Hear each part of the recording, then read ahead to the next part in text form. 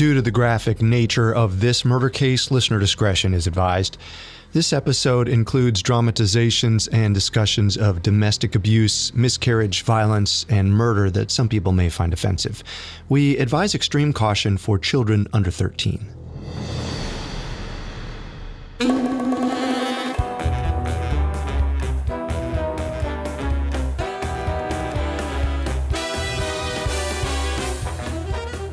In the 1920s, Chicago buzzed with hope and promise. World War I had recently come to an end, and people were ready to enjoy themselves. Many wanted to have a few drinks to loosen up and celebrate, but prohibition was in effect. Booze was illegal and hard to come by. That didn't stop everyone, though. With a city of untapped kegs and an untapped market, organized crime stepped in to fill the gaps. Mobsters did whatever it took to get liquor into glasses and cash into their pockets. In no time, speakeasies were aglow across the city. Just one whisper, and you were in. As time went on, gangs fought with each other to dominate the market. They used violence to take down enemy syndicates, and then bribed politicians and law enforcement to look the other way. Only the most ruthless remained standing. There was no denying it. Crime ran Chicago, and gangsters like Sam Giancana were at the forefront. The young man was cut out for a life on the edge. He had it good. Perhaps too good.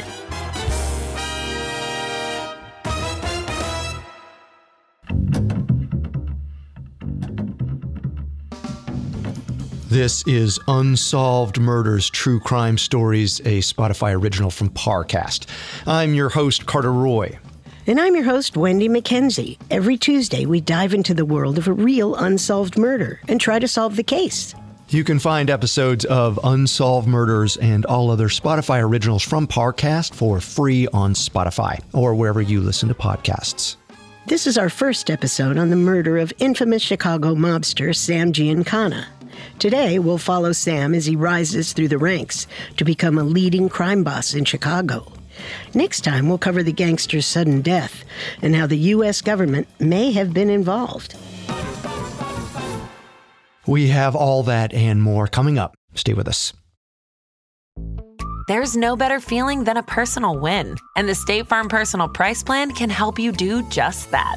Talk to a State Farm agent today to learn how you can bundle and save with the Personal Price Plan. Like a good neighbor, State Farm is there. Prices are based on rating plans that vary by state. Coverage options are selected by the customer. Availability, amount of discounts and savings, and eligibility vary by state.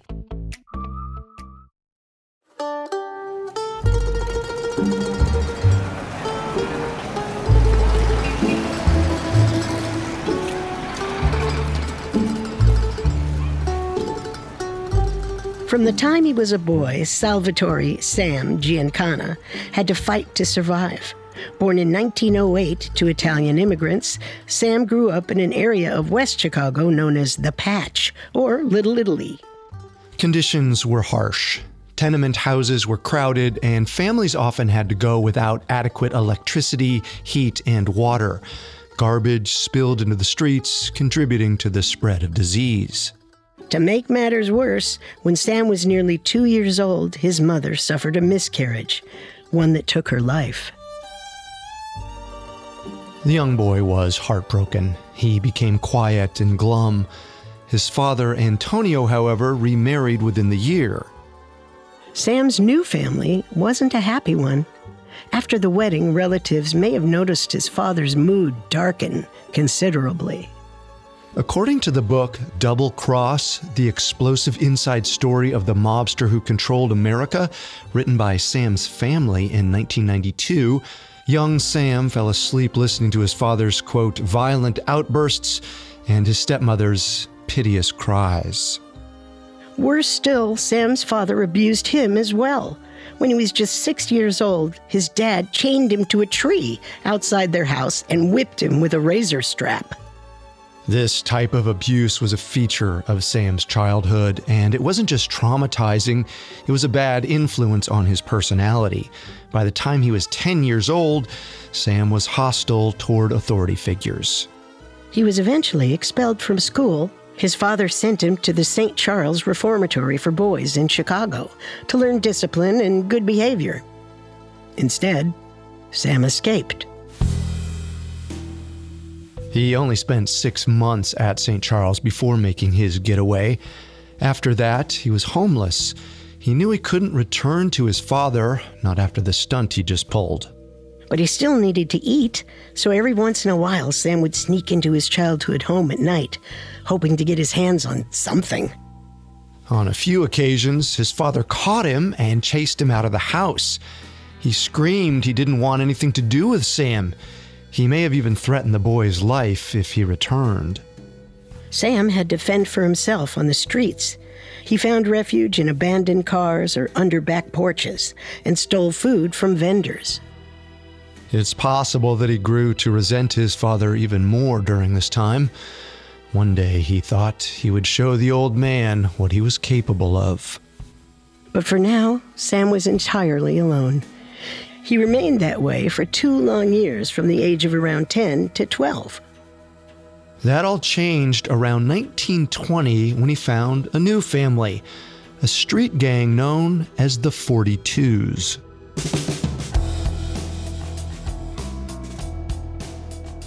The 42s were a group of neighborhood boys who grew up facing the same cruel realities as Sam.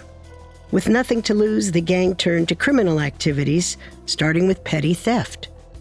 They started out selling stolen clothes around the patch, then hawking them on street corners. They eventually graduated to stealing unattended cars, selling them outright, or stripping them for parts.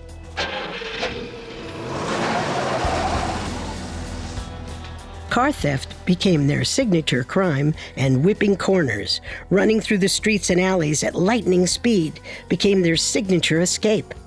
Sam was the best at whipping corners. After he joined the group, he practiced hard, setting up old barrels around alleyways to jump over. The moves earned him respect and the role of designated getaway driver. It was an honor. It meant he was fast. Not bad for a kid. Sam may have felt he was sticking it to his father at first, living by his own rules and answering to no one, but eventually he and the boys wanted to grow up a little. They wanted to be taken seriously like more notorious murderous mobsters, such as Al Capone. They wanted the money, power, and respect that came with being a real tough guy. So when stealing cars got old, they turned to bank robberies, street bombings, and murder. Sometimes as contractors, other times just for fun. And it paid off. The 42s quickly got rich. Young Sam must have felt on top of the world. Nothing could get in his way. Not even the police, who knew him well by this point. Put your hands up, Giancana. Listen, officer. We all know you're just looking for a payout. That depends on the price. I've got $500 on me right now. You're free to go. The 42s often bribed officers and even judges to look the other way. But though the gang had upped their game, they still weren't real mobsters, not like Capone and his men, who were known officially as the Outfit. In the early 1920s, Sam got the chance to prove he could do more. At the time, one of the most infamous criminal leaders was a Chicago politician named Joe Esposito, nicknamed Diamond Joe for his precious cufflinks. Diamond Joe was one of the first Italian Americans elected to his position, and he used his power to protect Little Italy's bootleggers. He knew about some of the smaller street gangs, like the 42s, and found ways to assert dominance over them. Instead of killing them off, he took a different approach. He offered them jobs. In 1923, he needed someone with connections in the patch. That's how Diamond Joe met Sam Giancana.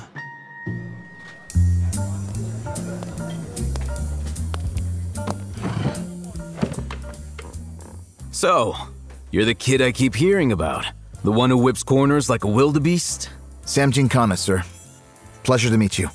Likewise. I'll get right to it. I'm impressed with you, Sam. My men say you're quick. They can't stop talking about you outrunning coppers and peeling down back alleys. There's no one as quick as me out there. That's why I want you working for me. I'm in the whiskey game now, and I need a delivery boy. You up for it? I'd be honored. Sam was thrilled.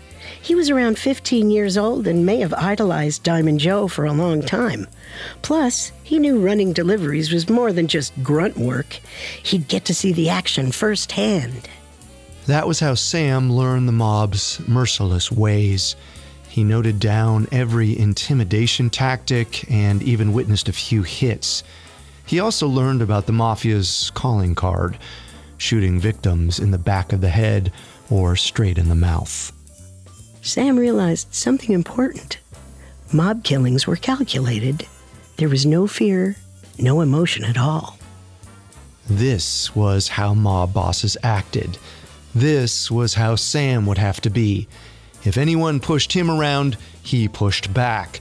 Only real, powerful men could tell him what to do. And it wasn't just Diamond Joe that took an interest in him. Around this time, Sam caught the attention of another big-time mobster.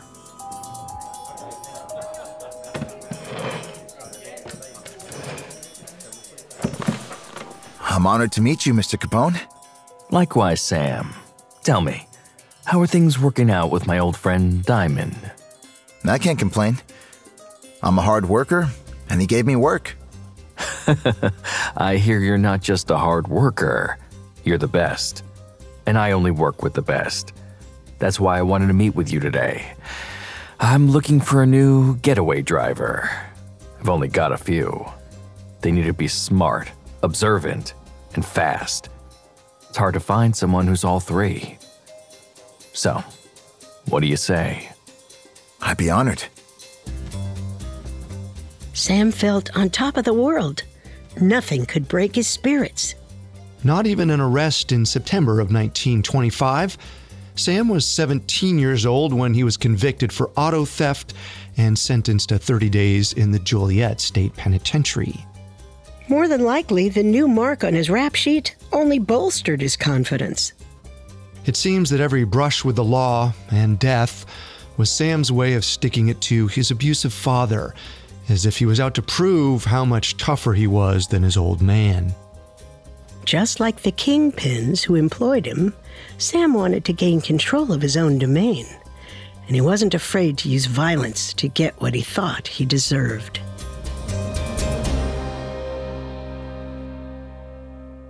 Coming up, Sam faces his oldest enemy. Now, back to the story.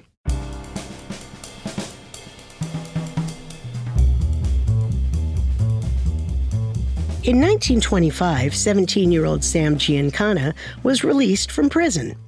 Before returning to his life as a street thug, he felt he needed to achieve a milestone, something to mark his transformation from wild child to real deal.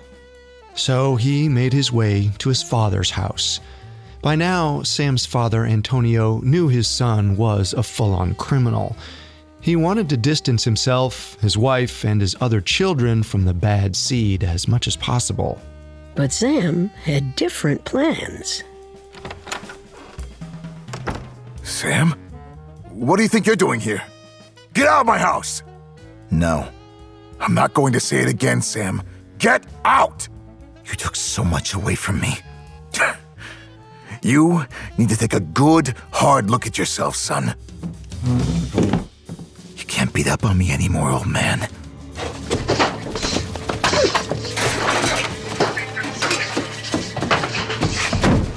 Antonio lunged at Sam, but Sam blocked him, then swiftly rammed his head into the wall. As Antonio tried to regain his senses, Sam grabbed a butcher knife. Antonio noticed the blade in his son's hand, and Sam lifted the knife to his throat. The two men stood face to face, frozen. With each passing second, Sam saw the fear grow in Antonio's eyes. Finally, he was on top. This is my house now, and I'll come and go as I please. Do you hear me? What happened to my boy? I said, do you hear me? Fine. But while Sam might have been coming into his own, the tide was turning for the rest of the 42s. Reporters were concerned with the rising violence, so they wrote about every little robbery and scuffle as a way to catch the police's attention. And it worked. Warehouses brimming with stolen goods were busted in raids. In March of 1925, a 2-mile car chase broke out between two 42s and the police. The 42s ended up behind bars. But the cops didn't stop there. 2 days later, 17 more gang members were arrested for attempted robbery. Sam, however, remained above it all, untouched. He was arrested during a clothing store heist, but Diamond Joe posted bail. He was back to shipping carloads of sugar and bourbon a few days later.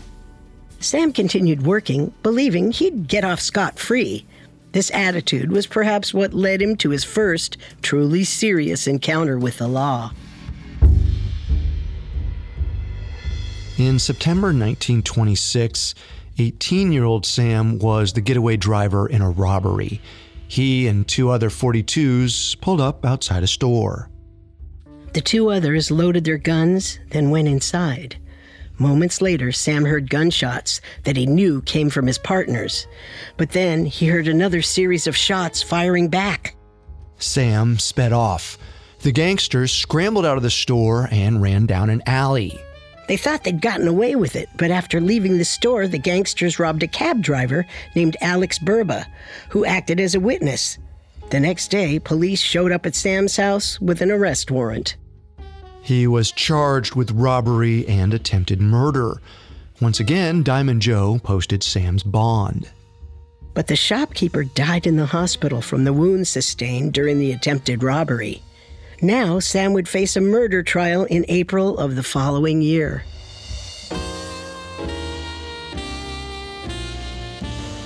It was too big a crime to bribe his way out of. He started to panic. He couldn't imagine going back to jail. He belonged on the streets, working. If that wasn't bad enough, the thought of being sent to the electric chair also haunted him. He racked his brain for a solution. Then, something dawned on him.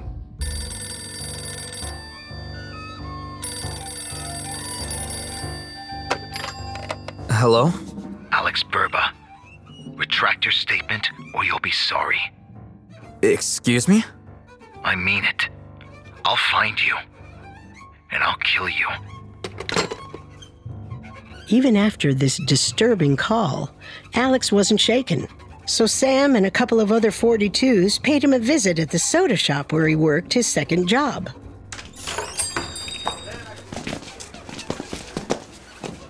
Hello, Alex. Do I know you? I told you I would find you. Listen, do what you gotta do. I'm not backing down. Don't do this to yourself. I think you fellas should go. Sometime later, Sam tried to change Alex's mind one more time, this time bribing him with $2,000. But Alex held firm. Finally, Sam saw no other option. On the evening of April 20th, 1927, just a few days before the trial, a 42's member walked into the soda shop and shot Alex dead. The only witness in the murder case was gone.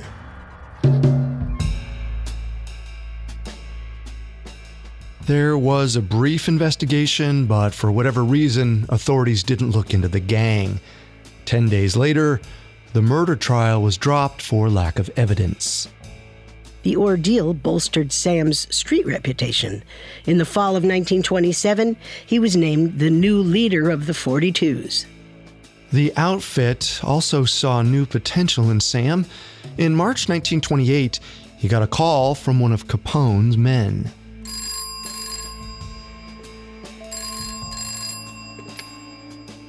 There's someone we need to get out of our way. I can help with that. What's their name? Joe Esposito. No problem. Great. All you have to do is make the call. Write down this number. If Sam second-guessed his decision at any point, he didn't show it. It didn't matter to him that Diamond Joe was the one who gave him his start in the big leagues. The outfit ran everything, not just the streets, the whole city. Capone's word trumped all. Soon after he got the order, Sam stepped into a dirty phone booth.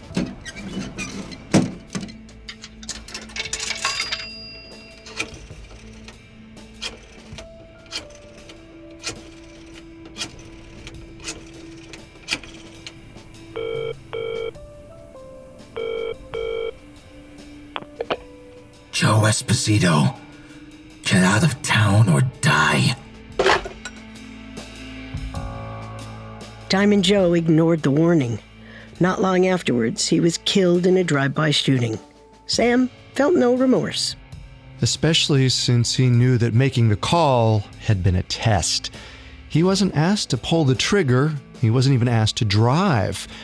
Al Capone just wanted to know if Sam could be trusted. For the next few years, Capone and his men relied on Sam for important jobs. In the late 1930s, Sam left the 42s for good and officially joined the outfit. Then things started to change. In 1931, Capone was jailed, which affected the mob leadership. 2 years later, Prohibition neared its end.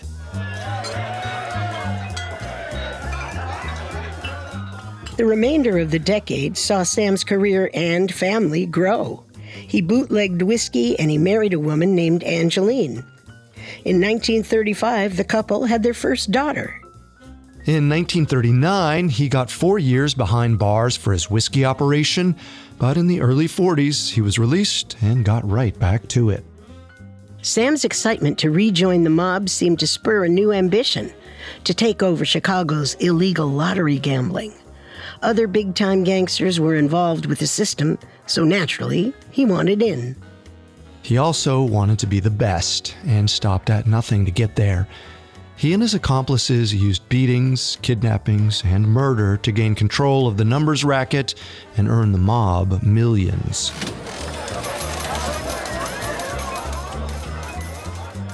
A decade later, Sam had more power than he'd ever imagined. By the early 1950s, he was one of the leading crime bosses in Chicago. It came as no surprise when two outfit leaders, who were forced to step down due to an IRS investigation, named Sam as their successor in 1955. Under his control, the outfit's power spread to the entire nation.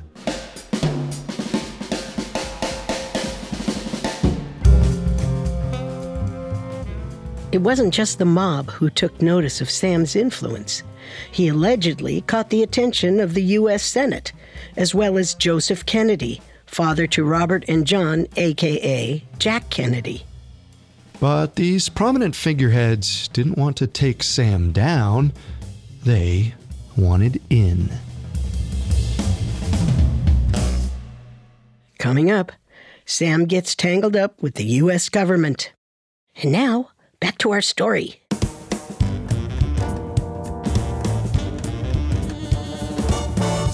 In the late 1950s, Sam Giancana sat atop a throne.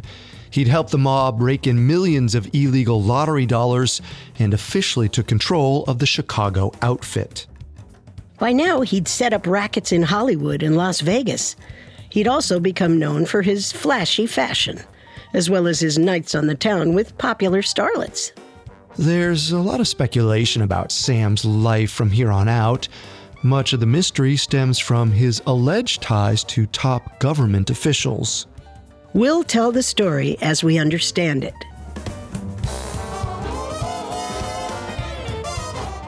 According to the book Double Cross, the explosive inside story of the mobster who controlled America, it's rumored that when Prohibition ended, Joe Kennedy, father to John and Robert Kennedy, made a deal with a bootlegger. It allowed him to hold on to 3 of the top alcohol distributors in the country. This would mean Sam and Joe ran in the same circles.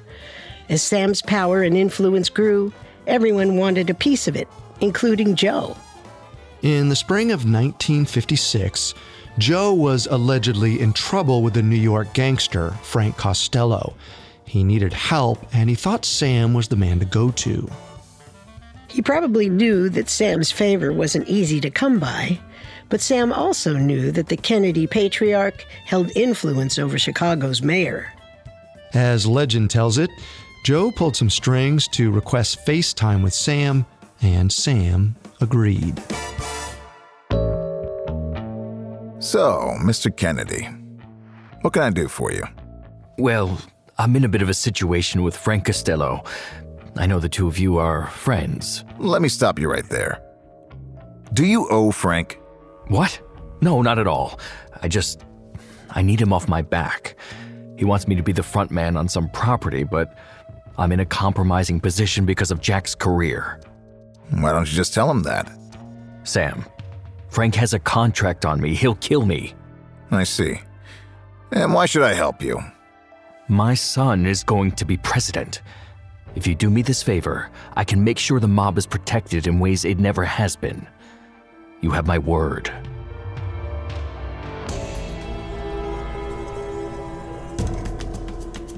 Later that night, Sam made a call to New York. By the end of his conversation, Frank Costello's hit on Joe Kennedy was off. Unfortunately for Sam, Joe's word wasn't as strong as it seemed. Not long after that conversation, Joe's son, Robert Kennedy, set his own political sights on Chicago. Robert wanted to investigate labor unions. He suspected corruption and gang activity lay in their underbellies, and he wasn't wrong. The mob had infiltrated the city's unions. And Robert wasn't alone in his suspicions. By this point, the United States Senate Select Committee on Improper Activities in Labor and Management, more commonly known as the McClellan Committee, had been formed. Even though JFK was counting on the labor vote for the 1960 presidential election, Robert urged him to address the corruption.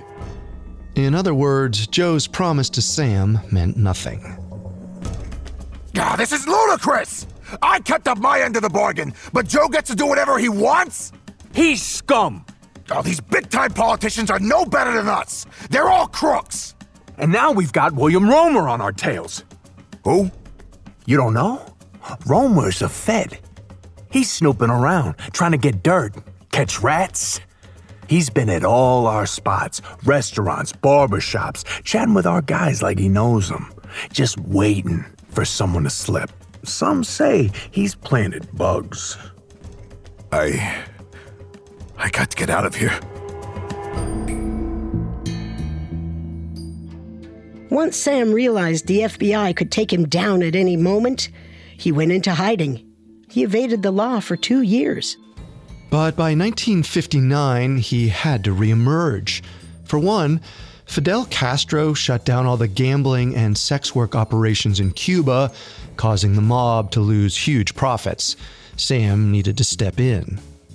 Secondly, Sam's daughter was getting married and he wasn't going to miss it. He decided not to live in fear any longer. The time had come to face his enemies, which is exactly what he did on June 8, 1959, when he sat down with Robert Kennedy. At the time, Robert served as counsel to the U.S. Senate.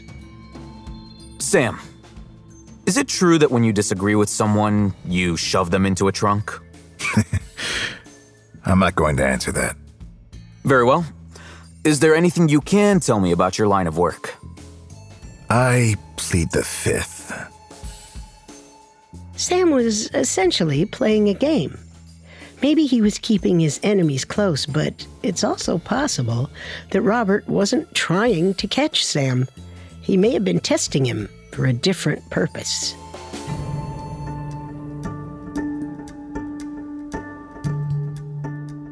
To this day, many people speculate that the mob influenced the 1960 presidential election. They believe ballot stuffing occurred in Chicago. Sam claimed later on that he helped rig votes in Cook County, Illinois, a district that played a huge role in JFK's victory. If this is true, Sam's actions may have caused the McClellan Committee, whom Robert counseled, to back off the mob. The outfit and the administration would have realized they had a common enemy, Fidel Castro. The U.S. government saw Castro's regime as a threat to their national security. So the Mafia and the CIA joined forces to assassinate the Cuban president. The plot was possibly coordinated through messages that JFK sent to Sam via a woman they were both believed to be dating. Agent Robert Mayu recruited Sam, along with Santo Traficante Jr., the syndicate chief in Florida, and Johnny Rosselli, an outfit member, to kill Castro.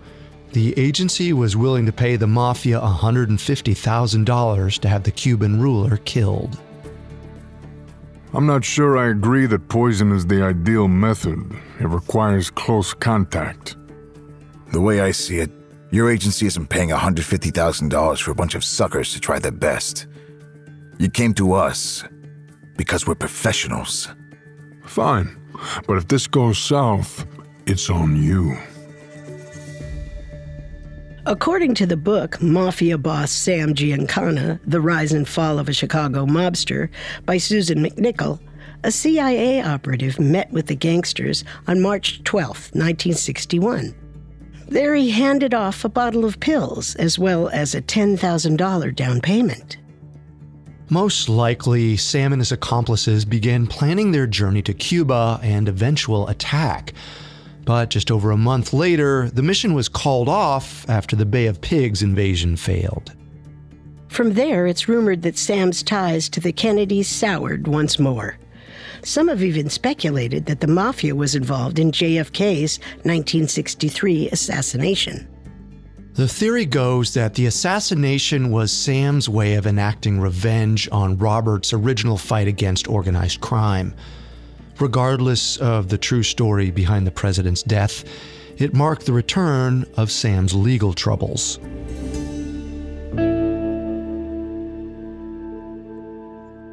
On June 1st, 1965, he was put on trial for refusing to testify before a Chicago grand jury about organized crime and gang activity in the city. He was charged with contempt and sentenced to a year behind bars. After his release, he fled to Mexico in an attempt to avoid further questioning. He stepped down as leader of the outfit and lived in exile for several years, but he couldn't stay in hiding forever. The U.S. government wanted Sam to testify before a Senate committee about the Castro assassination plot. On July 19, 1974, Mexican authorities arrested him and sent him back to the States. Until the Senate hearing, which wouldn't take place until the following June, undercover officers guarded his house in Oak Park, Illinois. They made sure he didn't run again. It seems like that young boy, unafraid to strike out on his own, no longer existed, because the 67-year-old fallen mob boss followed the government's orders and stayed put. For the next several months, Sam laid low and tried to live a normal life. It seemed like he stayed away from the Mafia, but little did he know, many of his former companions started to distrust him. Even if Sam had been aware of his image among the outfit, he wasn't focused on the past. June 1975 rolled around, and 5 days before he was set to testify at the hearing, Sam hosted an intimate dinner to ease his nerves.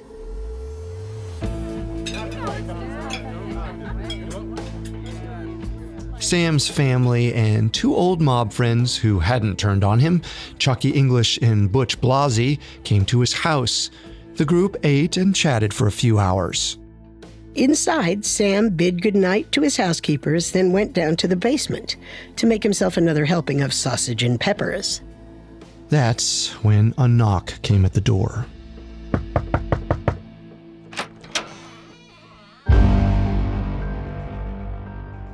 Sam opened it, greeted the visitor, and let them in. No one knows what happened inside Sam Giancana's house next. All we know is that by midnight, Sam's butler came downstairs and discovered him with a bullet wound to the back of the head, along with several in the mouth. Sam Giancana was dead.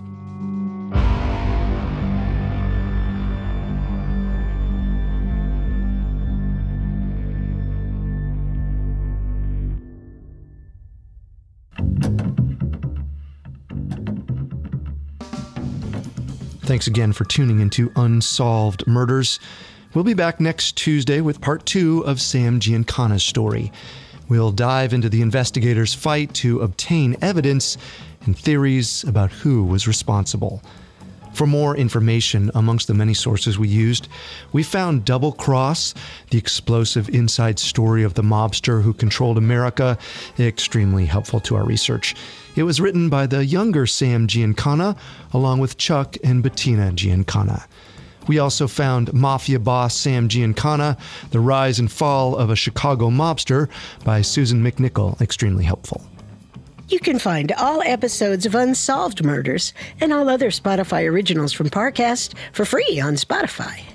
We'll see you next time.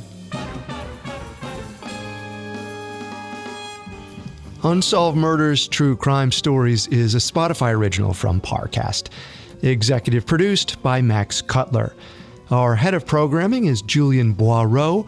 Our supervising sound designer is Russell Nash, with Nick Johnson as our head of production, and quality control by Lisa Marie Gallegos. Stacy Nemec is our supervising editor, and Derek Jennings is our writing lead. This episode of Unsolved Murders was written by Arohi Sheth, edited by Sarah Batchelor and Terrell Wells, fact-checked by Catherine Barner, researched by Mickey Taylor, produced by Joshua Kern, and sound designed by Brian Golub. It stars Laith Walschlager, Cameron Nicod, Nazee Tarsha, and Ellie Schiff. Our hosts are Wendy McKenzie and me, Carter Roy.